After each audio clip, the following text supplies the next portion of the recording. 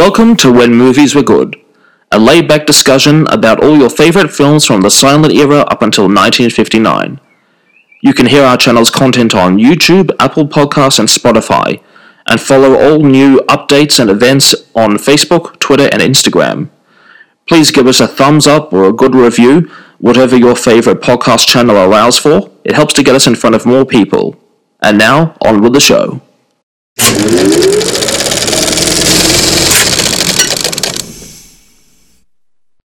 Hello everyone and welcome back to a new edition of When Movies Were Good here at the Resort Studios in Melbourne, aka my back flat.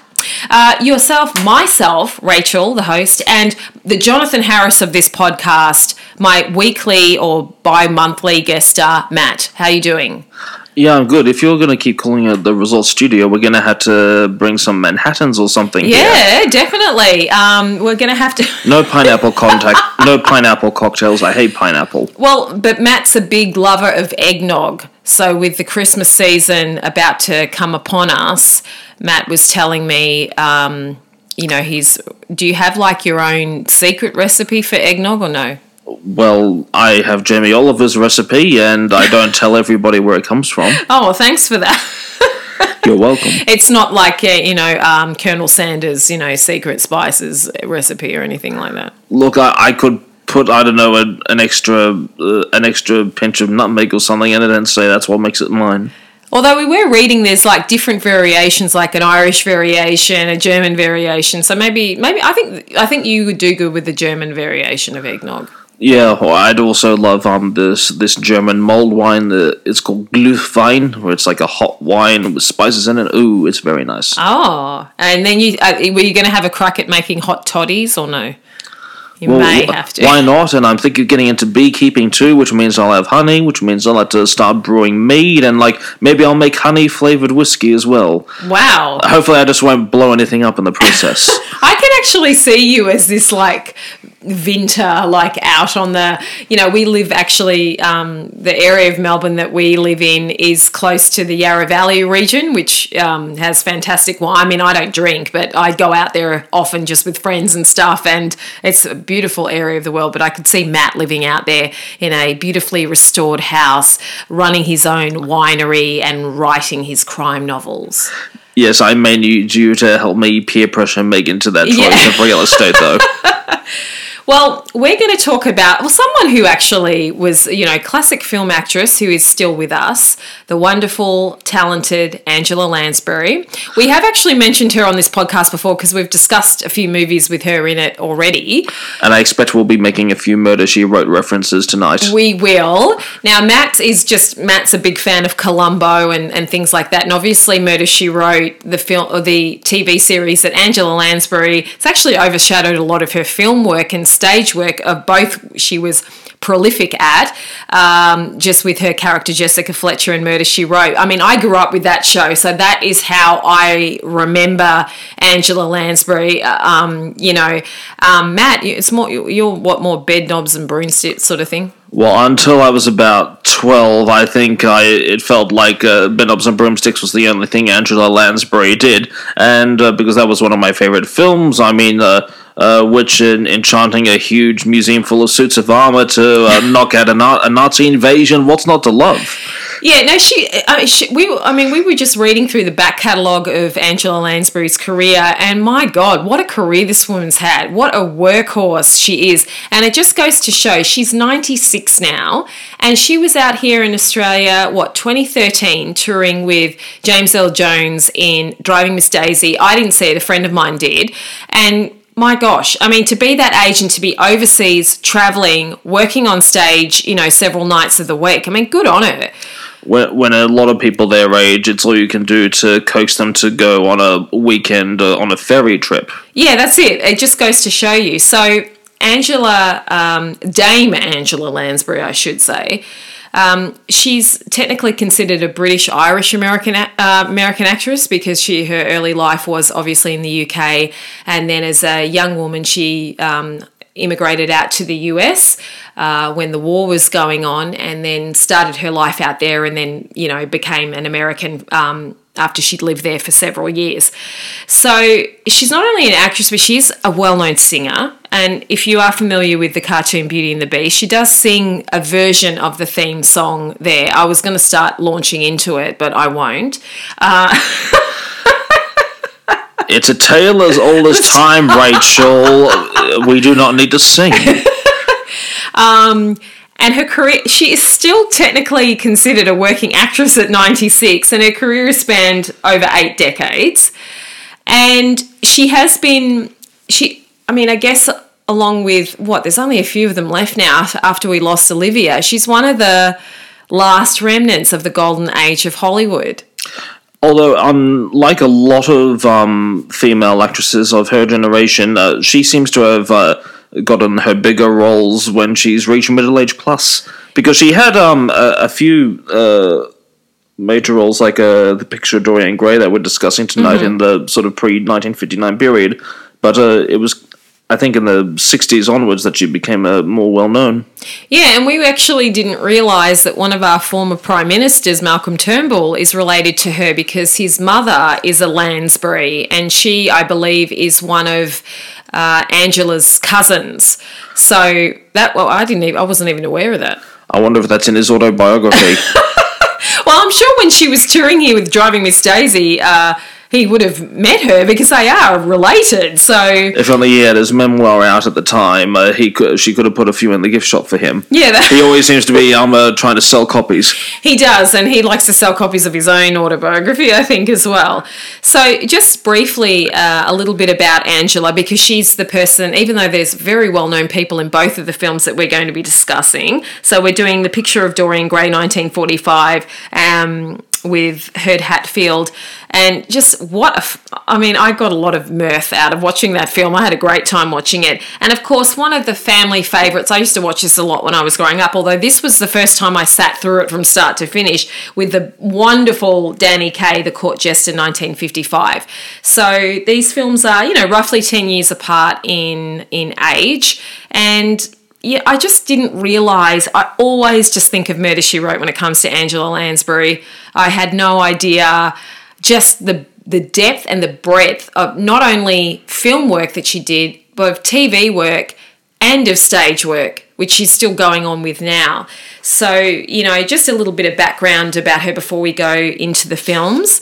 So she obviously moved, the Blitz when that was happening in London. She moved, her and her, I think her stepfather, her mother and some siblings moved over to the United States, where I think her stepfather had procured some sort of employment, or he was doing some sort of job there. And then she sort of started acting in New York City. She'd always had an interest in it, always was a big film lover. Went over to Hollywood, of course, where all the action was. She signed to MGM and obtained her first film role, so playing a lot of English characters. So Gaslight, that's one of the films that we have discussed with her. And then The Picture of Dorian Gray. She actually got 2 Academy Award nominations. She has 3 in total. She hasn't won. And she has bucket loads of Emmy nominations and has never won. It's just insanity. I don't know if it's politics or what. It's like, what's his name? The Australian actor, what was he? John Wood, the Blue Heelers guy. Yeah. He just kept getting nominated and nominated for a Logie and over and over. Yeah, the Logie is like the, Aussie version of the Emmy Awards. So it's still nice to win one. But yeah, I mean, it's just some people are just nominated. They never win. Although she always thought that was a good thing because it didn't lock her into the Academy Award winning actress. Because some people win an Academy Award, you never hear from them again. So is it like wanting to be the second finale on The Bachelor? You don't want to be the Bachelor winner because you don't get your influencer deals. Yeah, that's exactly right. Although some people who are the runner-up in certain competitions actually end up doing quite well. So, my point. Yeah. So obviously Angela was involved in Disney films. She has been Broadway, the West End, you name it. Some of her more famous roles, Gypsy, Sweeney Todd, which she played the lead in that, the female lead, for quite a long time, The King and I, and we're assuming at the time she was playing Anna. She took over from Constance Towers, who I know from soap operas. She took over from her in the late 70s. I'm pretty sure she would have been working with Yul Brynner then, because he was off and on that role on Broadway. And then once she sort of moved into television, she became extremely famous playing the detective sleuth Jessica Fletcher on Murder, She Wrote. Now, before we go into these two films, which I loved for very different reasons, I have to add this little vignette about Larry Hagman in. Now, when Dallas, Larry's TV show, finished in 1991, and when they came back in 1996 to do the first reunion movie called JR Returns, he was paired up with a much younger woman in the film. I mean, his, character JR always was. And I remember a TV writer here, or I don't know, I think it was in the US, did a review of it and said, could we not have paired Larry Hagman up with, Angela Lansbury or someone closer to his own age? I'll never forget that. I was like, the guy actually does have a point there. I think she's probably about 5. I think Larry, if he was still with us, would be like 91. So she's about 5 years older than him, but that would have worked. So let's step into the Picture of Dorian Gray. Now, this is 1945. I was very surprised just how many versions of Oscar Wilde's 1890 novel that there are. I mean, I even forwarded Matt one with Anthony Perkins in it, which is quite interesting. And even if not full adaptations, there's also plenty of ones that make references to it,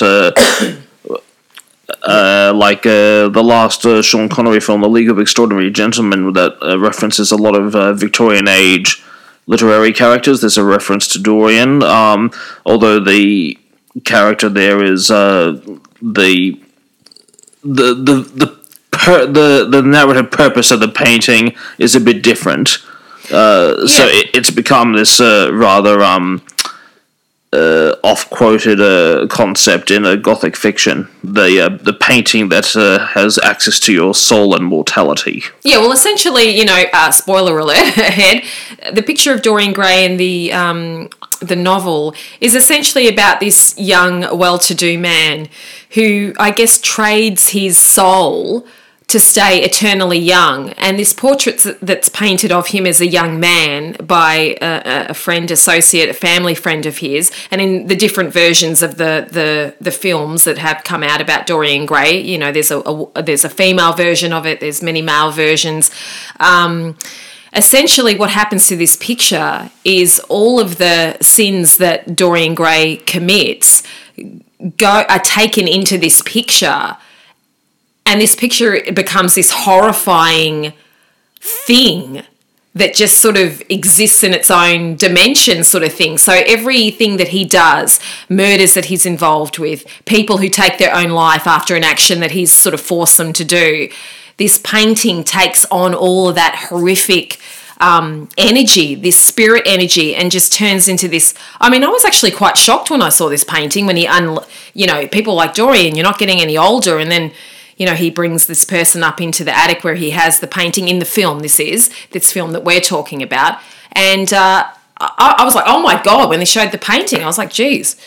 Yeah, although I thought the haircut made him the evil Dorian Gray look kind of, I don't know, like one of those spaghetti men where you either get a piece of Play-Doh and squeeze it through a mesh thing to make the hair. He definitely had a hair thing happening. It was a bit sort of Phantom of the Opera-ish, but like Lon Chaney's sort of Phantom of the Opera. But that was actually a shock to me. I don't know what I was thinking when he unveiled the picture, and the original artist was like, oh my God, I know that's the picture I painted of you. What happened to it?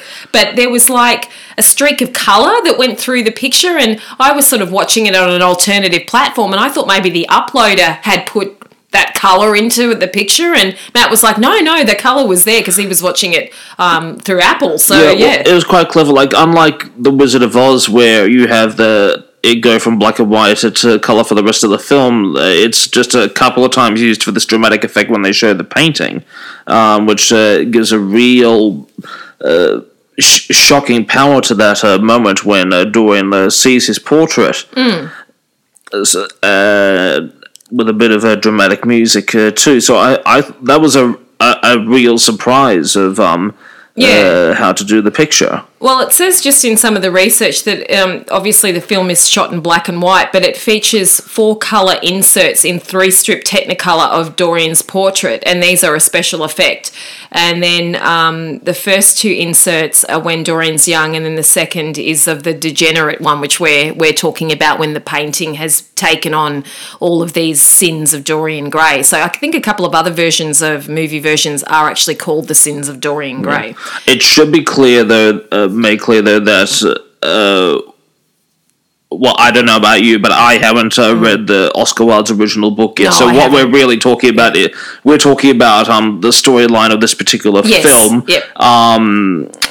as opposed to what Wilde wrote in his book. And I'm actually surprised how many film versions they were making so early, because we do know that in Wilde's original text there were a lot of layered references to his own bisexual or homosexual interests, and it was unfortunately and regrettably used actually as evidence against him in his trial. Yes, when he when basically the father of one of his boyfriends was pissed off at him and decided to. Yes, that's right. And so basically, Oscar Wilde's downfall was this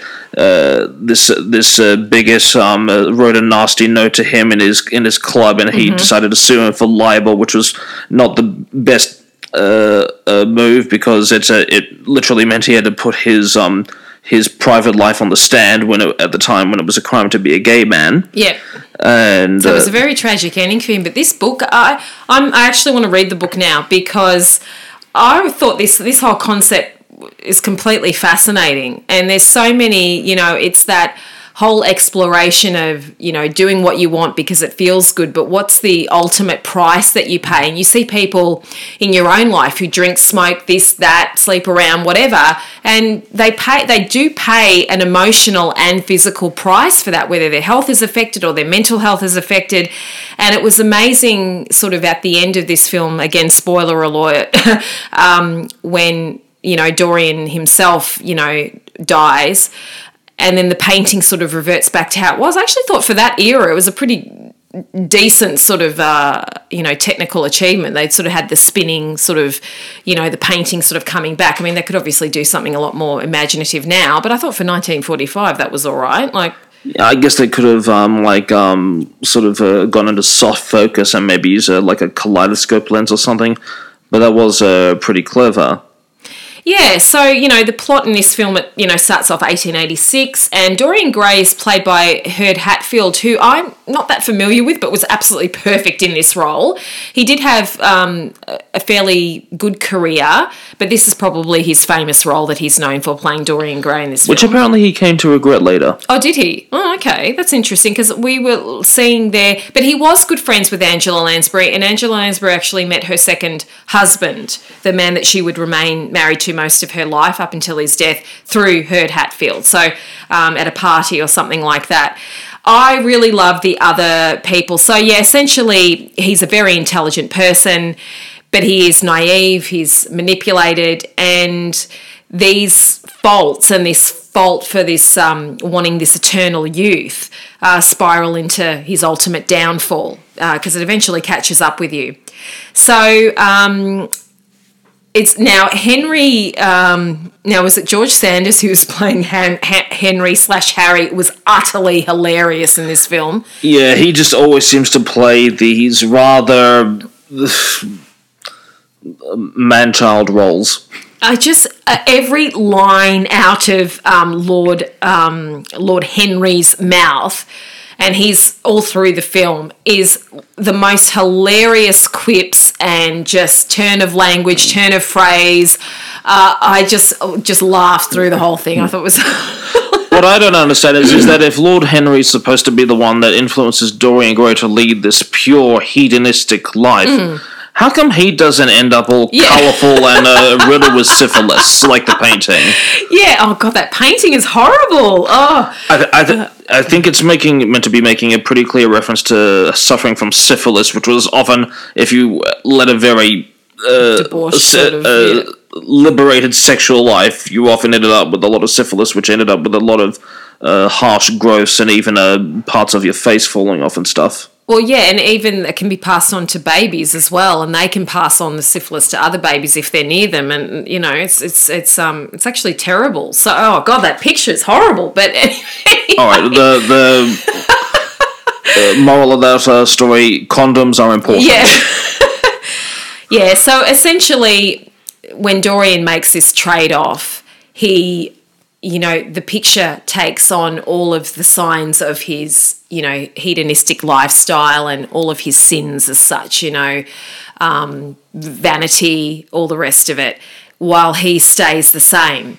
So he's like in his early 20s and, you know, we're going a few decades ahead and people are like become very suspicious of him and why isn't he changing and what's going on here? And then when the original artist actually comes through. So this is Lowell Gilmore's character, Basil, who painted this painting of Dorian when he was younger. Dorian allows him, he's locked the painting away, obviously doesn't want anyone to see it and how it's changing. The artist knows that he painted this painting, which is now this grotesque figure, and that's when you see it sort of pop up with the colour. And, you know, from there, Dorian sort of spirals downward because then he commits murder, he gets other people involved in it. They're then picked off because of his you know, dealings as such. So now we need to go back to what Angela Lansbury, she basically plays like his love interest in this film. And I guess his life starts going wrong after he messes her around because she actually kills herself because of him.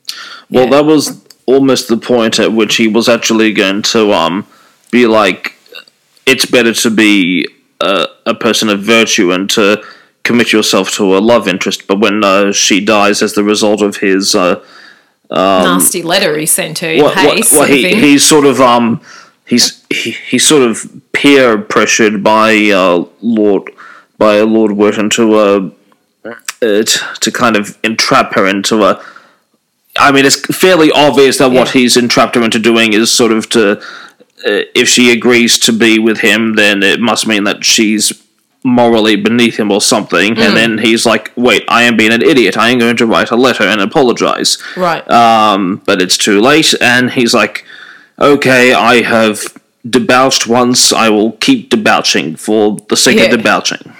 Yeah, so Angela plays, you know, her role in the film is brief. You know, it is a decent part, but it's at the start of the film because her death starts Dorian's downward spiral and making this deal and all the rest of it, and then the painting, etc. So, but beautiful. She actually plays a singer in this film and sings quite beautifully and is stunning and plays a just a sweet, innocent girl who's caught up in this thing that she doesn't know too much about. So it's very tragic when her character dies in the film. But ultimately, this film is, I just thought it was really interesting. I just thought the themes in this film, it was beautifully shot. We had a lot of light and dark. You know, when Dorian would do something, there would be the light swinging in front of his face and all that sort of stuff. Oh, sorry, behind him, sort of making those shadows in front of his face. Which we would see used again about 2 decades later in Psycho. Yes. Yes, so, you know... in the basement with the mother. With Mrs. Bates. And, I just enjoyed it. I'm actually looking forward to seeing a lot of the other versions, particularly the telemovie that Anthony Perkins did. Now, I saw this years and years ago, but they sort of flipped the roles in this film where this model, Dorian Gray, female, she makes this deal, but I want to see how they deal with the picture in that film because I only was really watching it for Anthony, so I couldn't tell you what was happening in her part of the story. But there's several different versions of this film, and as Matt said, they right away started making films about this. This is a film that you know, if you're a classic movie lover and you haven't seen The Picture of Dorian Gray, see it. Angela's fantastic in it. But all of the support, like Hurt Hatfield's great, George Sanders is fantastic, and just a beautifully shot, interesting film about very interesting themes. Yeah, well, it's I'm glad that I finally saw it. I've been meaning to see it for years. Yeah, actually, I was really happy when you suggested that one. So we're going to jump 10 years further on, and we're going to the lovely Court Jester with the glorious Danny Kaye. And in this film, so we're now heading to 19. So this film's a musical comedy, And essentially it's slapstick, it's musical, it's, lots of fall down, get back up, And I noticed that Danny Kaye was wearing the first version of that rapper MC Hammer's pants in this film, like those baggy pants that he had on when he was becoming the Knight. Well done. I knew that as well. Just look up MC Hammer's pants and look at Danny Kaye's pants in this film, and you'll get it. So I remember this film for the music, the fun, the mirth, all of the great musical pieces in this film. And this was my first time actually sitting down, because I used to watch it when I was a kid, and I'd sort of sit there for half an hour and then walk off. And this time I was obviously there from start to finish, which was great. So just to briefly go through this one, this is Danny Kaye's film, and Glynis Johns was great in this film as well. Of course, Basil Rathbone, great. Cecil Parker, but Angela Lansbury played the princess, I think Gwendolyn was her name in this, and she was lovely. And again, sort of 10 years on from what she did in Picture of Dorian Gray, more of a supporting role in this film. So essentially, it's almost like a biblical story here. Well, I think it's pretty clear that it's meant to be a send-off of the likes of The Adventures of Robin Hood. Yeah, and also even the point that Moses sort of, because he was taken from his, parents, and he was the rightful king of Egypt or whatever, and this little baby that they rescue is the rightful king, and then they're trying to get rid of the other king who took his place, because he sort of got rid of all of the members of the royal family, but this baby has a special birthmark on, and when people see that, they know he's a member of the royal family. So Danny Kaye gets to do a lot of fun things with the baby and showing the birthmark and stuff. I don't know, would they even show that now? Like, would they even show the baby getting his birthmark shown near his bum, or no? Well, I don't think that the lineage of a royal family is necessarily determined by a birthmark. No, that's true, and especially one so perfectly drawn like a tattoo. But so this baby has a special birthmark, and the people that are looking after the baby sort of sort of like a Robin Hood sort of character. And Danny Kaye's character, now was it Hawkins, I believe his name was in this film, he comes into he's in their sort of posse, and then when they need to sort of have like a sort of Trojan horse type character go into the castle and pretend to be a court jester, who's also he's also a hitman as well, Danny Kaye's character gets involved in that, and lots of thrills and spills, but then the rightful baby heir is then restored to the throne at the end. So it's a happy ending, and just a really fun film, and Danny Kaye is such a talent. Yeah, I've never seen so many tongue twisters used so well. Yeah, there are lots and lots of tongue twisters in this film. And in fact, if you look this film up on YouTube, it's all of the big tongue twister, if you're familiar with Abbott and Costello, the who's on first, what's on second, it's that sort of thing. Wait, who's on first? What's on second? It's that kind of thing, that first. Sort of, thanks for that, that sort of slapstick, and heaps of, there were some little people in this film who were utterly fantastic, playing the part of the posse that comes to the in the sort of the ending scenes. Lots of slapstick, lots of swashbuckling with, going across the moat and rah with the old sabre, and, just lots of stuff that they were, especially Danny Kaye was asked to do in this film. Singing, dancing, slapstick, comedy, and even a few romantic scenes with Glynis Johns' character. He really was the full package, and what a life this man led. God. Yeah, I mean, going from being an exceptional golfer to flying private planes. And all the work that he did for, was it UNICEF? The humanitarian causes that he... Yeah, so, that was long before Audrey Hepburn became a big part of that organisation. Yeah, she was the other person that I knew. So, look, The Court Jester is one of his most famous films. And, I mean, it's set in, medieval times, which is always... Even though medieval times was not great for much of the population, they still are able to...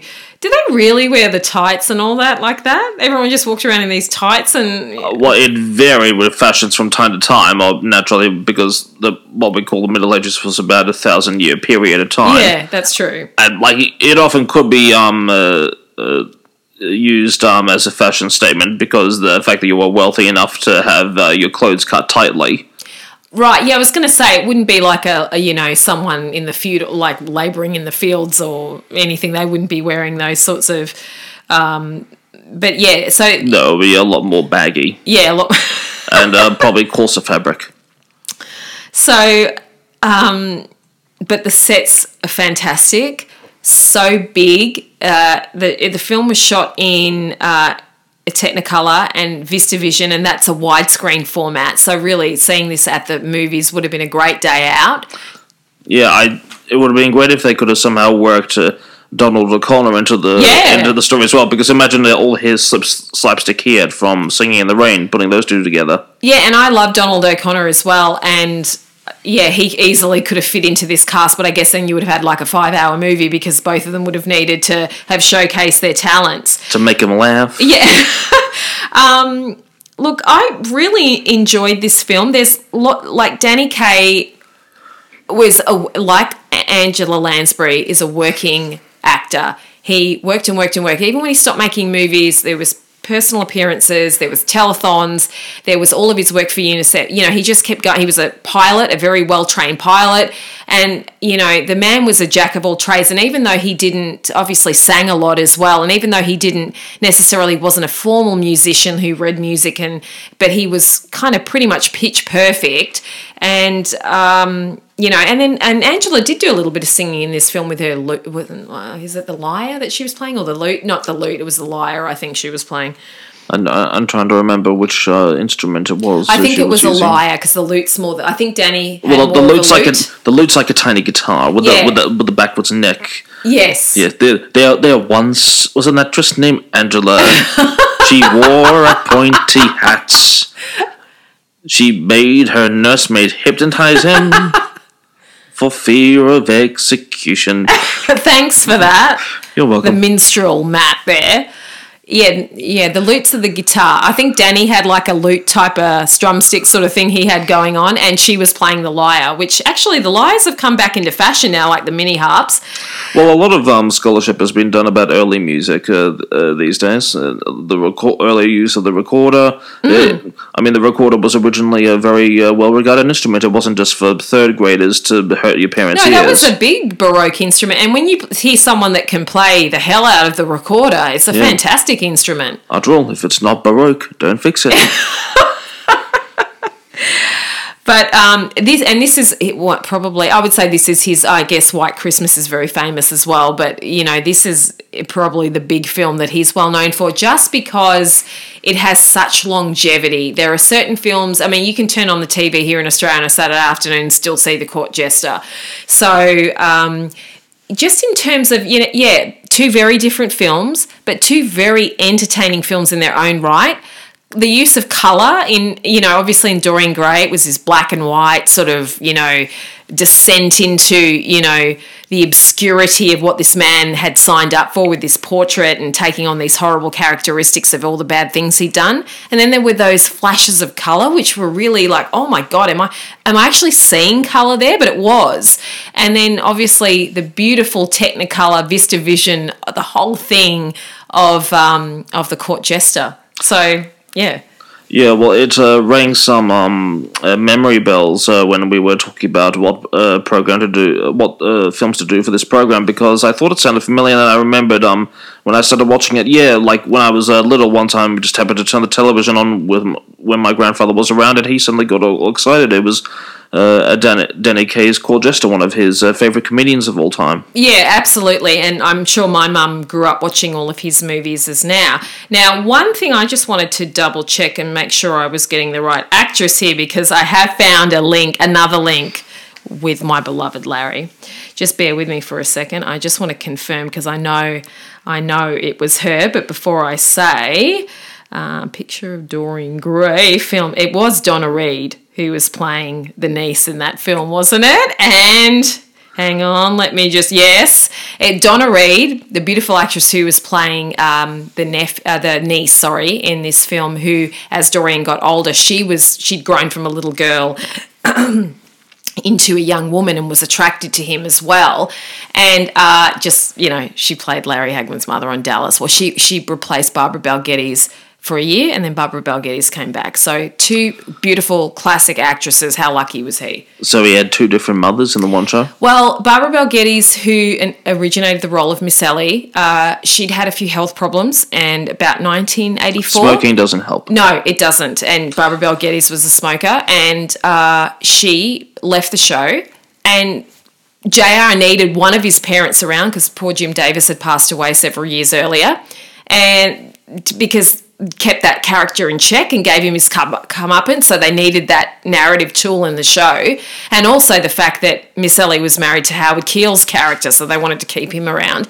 So they recast the role of Miss Ellie with Donna Reed. And apparently Larry was a bit standoffish with her because he was very close to Barbara Bel Geddes. And Donna just stayed on the show for 1 year, and then Barbara Bel Geddes agreed to come back. And it just literally, they switched them both in and out. And then unfortunately Donna passed away shortly thereafter. So I don't think she was treated very well on the show, and I feel bad that because she'd had such an illustrious career herself. So that's unfortunate. Yeah, that was their last project. And I thought it was confusing when they changed the mother on The Fresh Prince of Bel-Air. Or in that other sitcom, Family Matters, when one of the siblings just disappeared and you never saw them again. So works on Neighbours all the time. Yeah, that's right. Well, it's just the tropes of soap operas. But yeah, Donna Reed was. I was like, and we've seen Donna Reed in other films, and she is a beautiful, and she had her own show, and worked through. But that role that she did on Dallas, playing her version of Miss Sally, which was quite different to Barbara Bel Geddes, that was the last role she ever did before she passed away. So thanks, Larry. Anyway. So that was our discussion about the wonderful, talented, still with us, thank God, Angela Lansbury, who's just such a part of my childhood. I mean, Murder, She Wrote, and it was great to see these 2 films. I recommend both of these films for very different reasons, but I really enjoyed The Picture of Dorian Gray. Yeah, did you have a favourite out of the 2? I would say I'm happy to watch Danny Kaye in anything, so any movie of Danny Kaye's. I really enjoyed The Court Jester, but I really enjoyed The Picture of Dorian Gray. Yeah, I love them both, but I was surprised how much I was going to love The Court Jester. I thought The Picture of Dorian would come out clearly on top, but I really love them both. Yeah, that painting, oh my God. I just can't get over it, but it was great. I just kept thinking I've imagined seeing that colour in the painting, and I hadn't. And that we'll call it the syphilitic painting. It's actually on a display in a gallery in one of the main galleries, and I think it's Chicago or Boston. Okay, yeah, that's something we'll look into. Maybe I'll go there one day. Yeah. Well, I've been there, but I can't actually remember if I saw it, but maybe I just wasn't on the lookout for it at the time. Yeah, because you did see in the credits for the movie that they definitely credited the artists with those portraits because they were such an important part of the film. Well, they would have probably been the most expensive prop. I mean, to get a painting specifically commissioned now, I think will cost you $4,000 up, even for a no-name artist. Yeah, and especially someone who was tasked, because I think different painters did the different portraits, like the good portrait of Dorian and then that horrible one, and I think 2 different artists, because I saw 2 different names there, so did the older version, the horrible version of Dorian. So definitely lots of things to check out. That Anthony Perkins version of Dorian Gray, the Sins of Dorian Gray, that is on YouTube. You can watch that, and I'm pretty sure the other films are pretty easy to access through different streaming platforms, so worth checking out. Yeah, definitely. Well, we are heading into the Christmas season. We are doing a Christmas double bill. We're going for some old favourites because I want to see these films. I have obviously very familiar with them. We are going to do Miracle on 34th Street. That's with Maureen O'Hara. And then we're going to do Judy Garland in Meet Me in St. Louis, directed by Vincent Minnelli. So I guess that's where she met him or sort of paired up with him. Yeah, well, I haven't seen Miracle on 34th Street ever, so I wanted to for a long time, so I'm glad to have the excuse to watch it. And what can I say? Clang, clang, clang. I'd love to see St. Louis again. Definitely, and get ready for my rendition of that. So thank you for joining us, and in the meantime, as always, I'm Rachel. I'm Matthew. And we're watching good movies. Thank you, and have a good one.